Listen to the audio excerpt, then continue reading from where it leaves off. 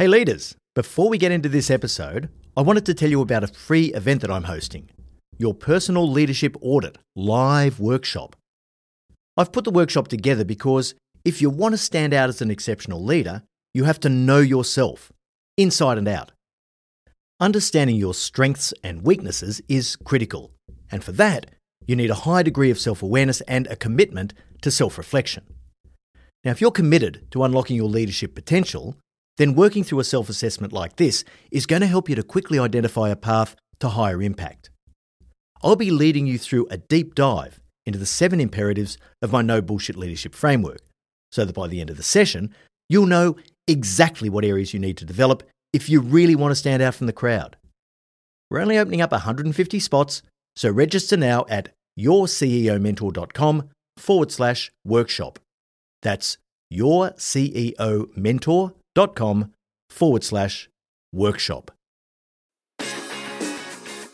Welcome to the No Bullshit Leadership Podcast. In a world where knowledge has become a commodity, this podcast is designed to give you something more. Access to the experience of a successful CEO who has already walked the path. So join your host, Martin Moore, who will unlock and bring to life your own leadership experiences and accelerate your journey to leadership excellence. Welcome to Moments with Marty, your short, sharp shot of leadership insight to help you stay on track between our weekly episodes of No Bullshit Leadership. Your formal qualifications are your ticket to the dance. You can't practice as a lawyer, a doctor, or an electrician unless you've been accredited by a reputable academic institution. You've got to have successfully navigated a process of learning and critical assessment. It tells potential employers 2 things.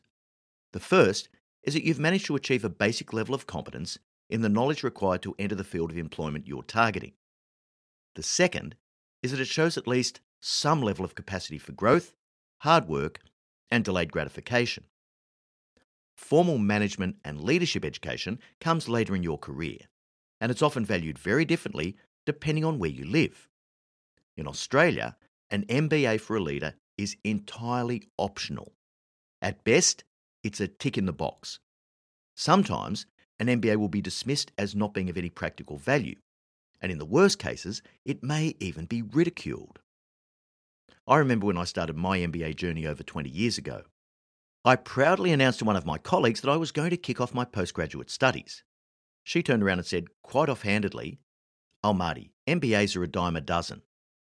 I thought for a second and then I shot back, "Sure, Lauren, but only if you've got one, right?" It's a completely different story, though, in the USA. You really need an MBA if you're serious about progressing to the heights of corporate America. Not only is it expected that you have an MBA, but the school you attend is really important too.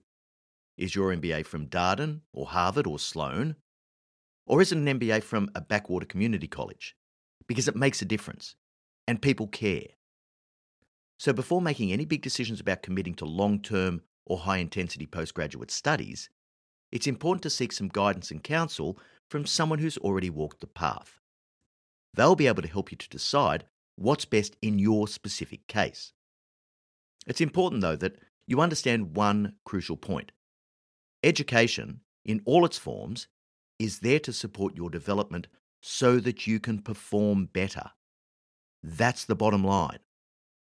If your education is an additive to the knowledge, capability, and skill that builds your performance, then it won't ultimately help you. When you qualify with an MBA, for example, the sense of achievement is unbelievable. The letters after your name are going to make you feel proud, even important.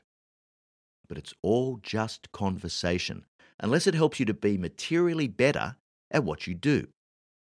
No prospective employer, client, or business colleague has ever asked me whether I have an MBA, let alone what my grade point average was, in 20 years. Think of this like you're baking a cake.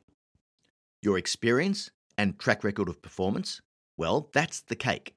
Your education is the icing on the cake. Now, the icing is nice. It makes a difference. It adds colour and a little burst of sweetness, but it's not the main game. The cake is the main game.